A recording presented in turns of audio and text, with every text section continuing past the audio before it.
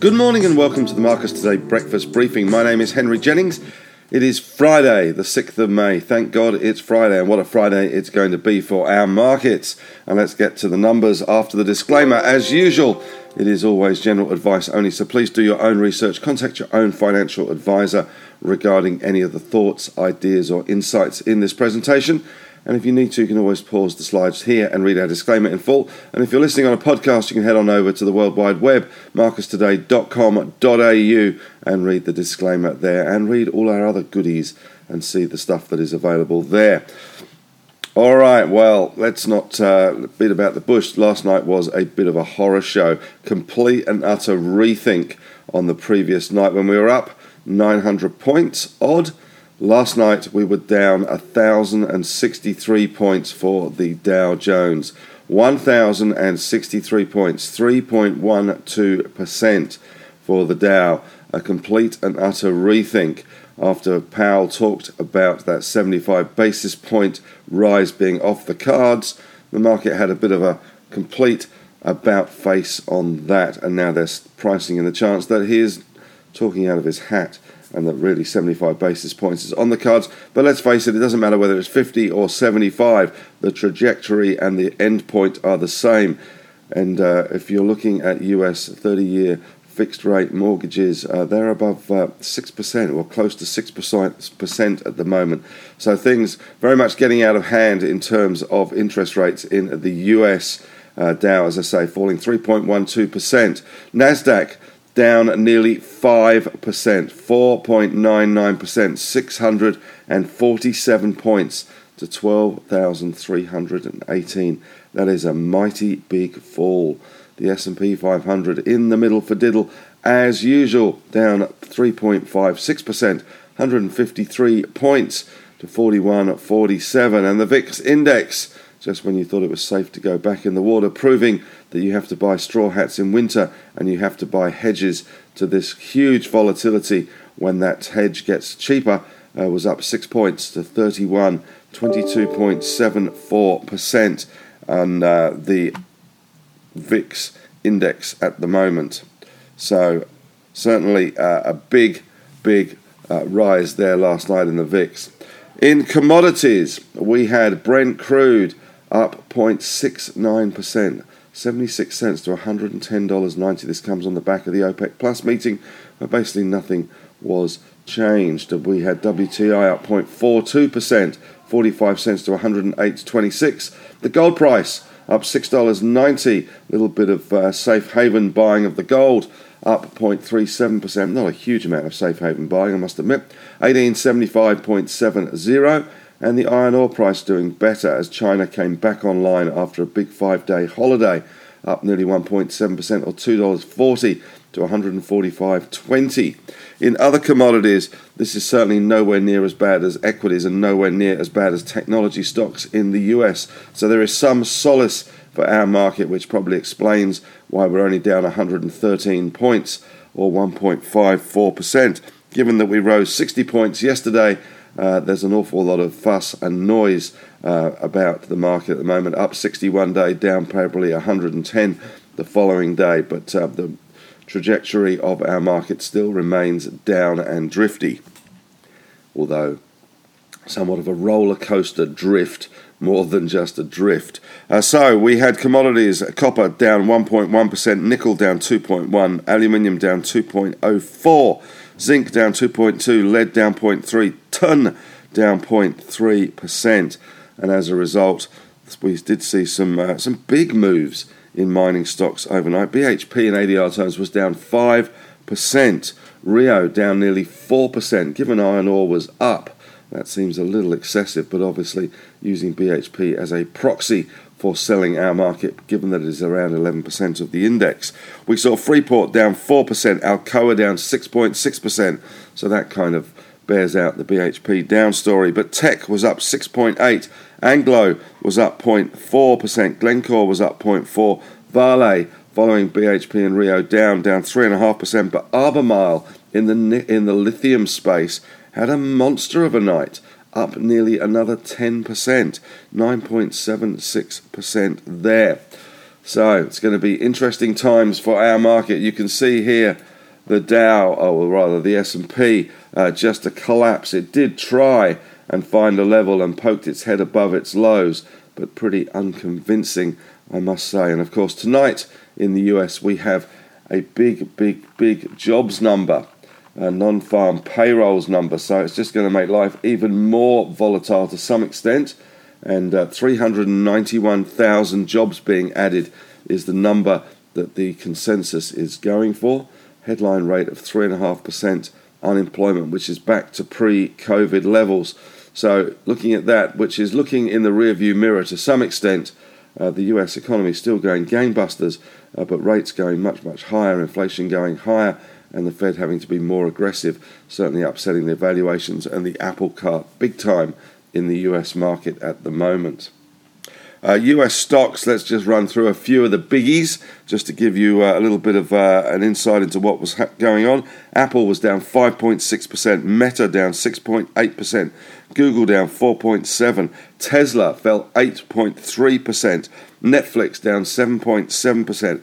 Not really a surprise, there's nothing on Netflix anymore. JP Morgan down 2.5%, Citigroup down 1.8%, Goldman down 3.4%, Block was down 10.5%. But never fear, Block came out with their results after hours and was up around 9%. So no move there for Block. The Block didn't actually move. So interesting signs there. Maybe a little bit of recovery coming through. Certainly Dow futures are showing at least some stability. Were very much unchanged when I last saw them. I think Dow futures were up around 2 points. So nothing shaking there. In the headlines last night, of course, it's a $1.3 trillion stock sell-off. We only ever talk about stock sell-offs and put numbers to them, 1.3 trillion. We never say that yesterday was a $1 trillion buy-off or buy-up, but $1.3 trillion wiped off the market last night. Software stocks taking the harshest blows in a brutal tech sell-off. Software stocks are trading at about twice the PEs of the Dow, or the S&P 500 at least. So that is certainly some room for valuation compression on the PE front there. Bank of England raises UK rates to the 13-year high of 1%. Quite astonishing, isn't it, that that's a 13-year high, 1%. And some now seeing the latest Fed moves as less hawkish than expected, detecting dovish undertones to Powell's pledges. Well, it certainly didn't help the market last night, down 1,000 points. And the PBOC, the People's Bank of China, has pledged monetary support to ensure ample liquidity and help businesses. This, of course, is coming with the COVID zero tolerance policy, which they currently have, which is certainly helping China slow down quite dramatically at the moment. And Chinese state media reports Beijing may soon reveal more policy support measures. More concrete, more steel, more infrastructure building, no doubt.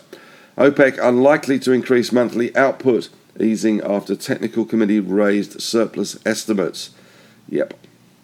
OPEC can't even make the supply increases that they have promised at the moment. That is a very underwhelming response from OPEC. American consumers resuming pre-pandemic habits, boosting companies that leverage to reopening. Driving into the city last night for a school event where I was on the panel, the traffic was unbelievable in Sydney. It was way back to where it was pre-COVID. So life has very much returned to normal traffic-wise. Good for Transurban. Caixin PMI in China confirms Chinese services activity sank to its lowest in 2 years, hit by COVID lockdowns, and German factory orders sharply lower as Ukraine war weighs on manufacturers. Let's face it, there is very little good news out there. If you're a bull, there is only bad news at the moment. Maybe we're going to get to peak bad news at some stage. What to expect from our market today? Well, of course, we've got 113 points off the SPI, so it's going to be ugly, and it's also going to be cautious.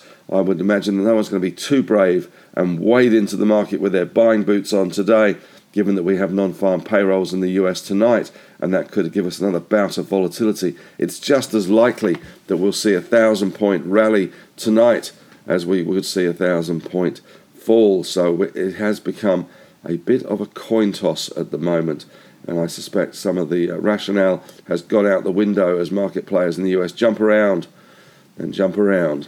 Anyway, back to more interesting things for our market at least, and let's look insular into our market. Macquarie Group full year profit rose 56% to 4.6 billion. For the second half rose 31% to 2.7 billion year on year. Final dividend of $3.50 a share was declared. Cautious stance though going ahead from Shemara, and no guidance given. Macquarie's not always prone to giving guidance anyway, so that's not unusual. We do get that non-farm payrolls number tonight, so if you want to stay up and watch it on Bloomberg or wherever you want to watch it, CNBC, 391,000 jobs is the number you should be looking for.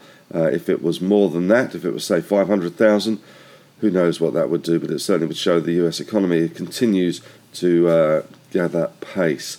3.5% headline. That's back to pre-COVID-19 levels. The yield on the 30-year bond rose 17 basis points to above 3.2%. Its highest level since December 2018. We did see, I'm just looking now for US 10s, 3.035 they were closing at, but certainly some big moves again last night. Bitcoin as well, big move last night for that one. Fell at one stage 11% to 35,611 closing. Well, it doesn't actually close ever.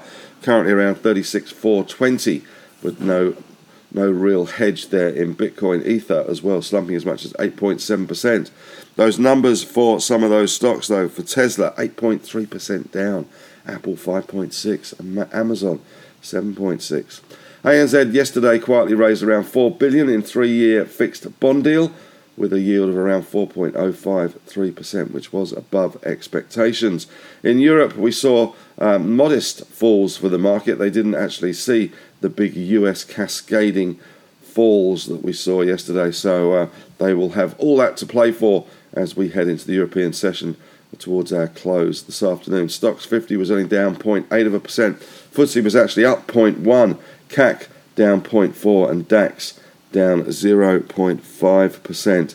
As the the UK raised those interest rates, they're now facing double-digit inflation and a shrinking economy. And finally, the ACCC may have some issues with the Alliance Aviation takeover from Qantas. All right, well, question of the day today is a pretty easy question, but it has some interesting implications. Is the current volatility calling market integrity into question? With all these rises and falls, 1,000-point a day on the US market, one day up, one day down, is this causing you to mirror, I guess, and believe that Warren Buffett was absolutely spot on when he said that we had become a gambling parlour? Maybe he's talking about the US more than the Australian market, but certainly this current volatility does call into question market integrity, and certainly does put off a lot of investors from entering the market. So is this putting you off from entering the market, or is this actually calling the integrity of the market into question? Well, that's it from me today. Thanks very much for listening. You can head on over to the Facebook discussion group. We'd love to have your thoughts, ideas and insights there. It's always a great group, great discussion group, 3,500 members helping members. And if you're listening to this on a podcast, you can listen to our morning meeting podcast. It comes out around lunchtime with our lunchtime email. The On The Desk podcast, where the team in Melbourne put together a podcast, really interesting podcast every week of things that they find interesting and are pertinent to the financial markets as they stand. And my On The Couch podcast, which I haven't done one since I did one with Gemma Dale, which was fantastic, from NAB Trade. So I'd urge you to have a listen to that. Next week I'm hoping to sit down with a gentleman by the name of James Hawkins, who works for L1 Capital and runs their Catalyst Fund, and very successfully too. So I'm looking forward to sitting down with James, hoping that my voice will improve considerably by the time I sit down with James. But that's it from me today. Hope today isn't too bad for you. May the trading gods go with you, and have a great weekend.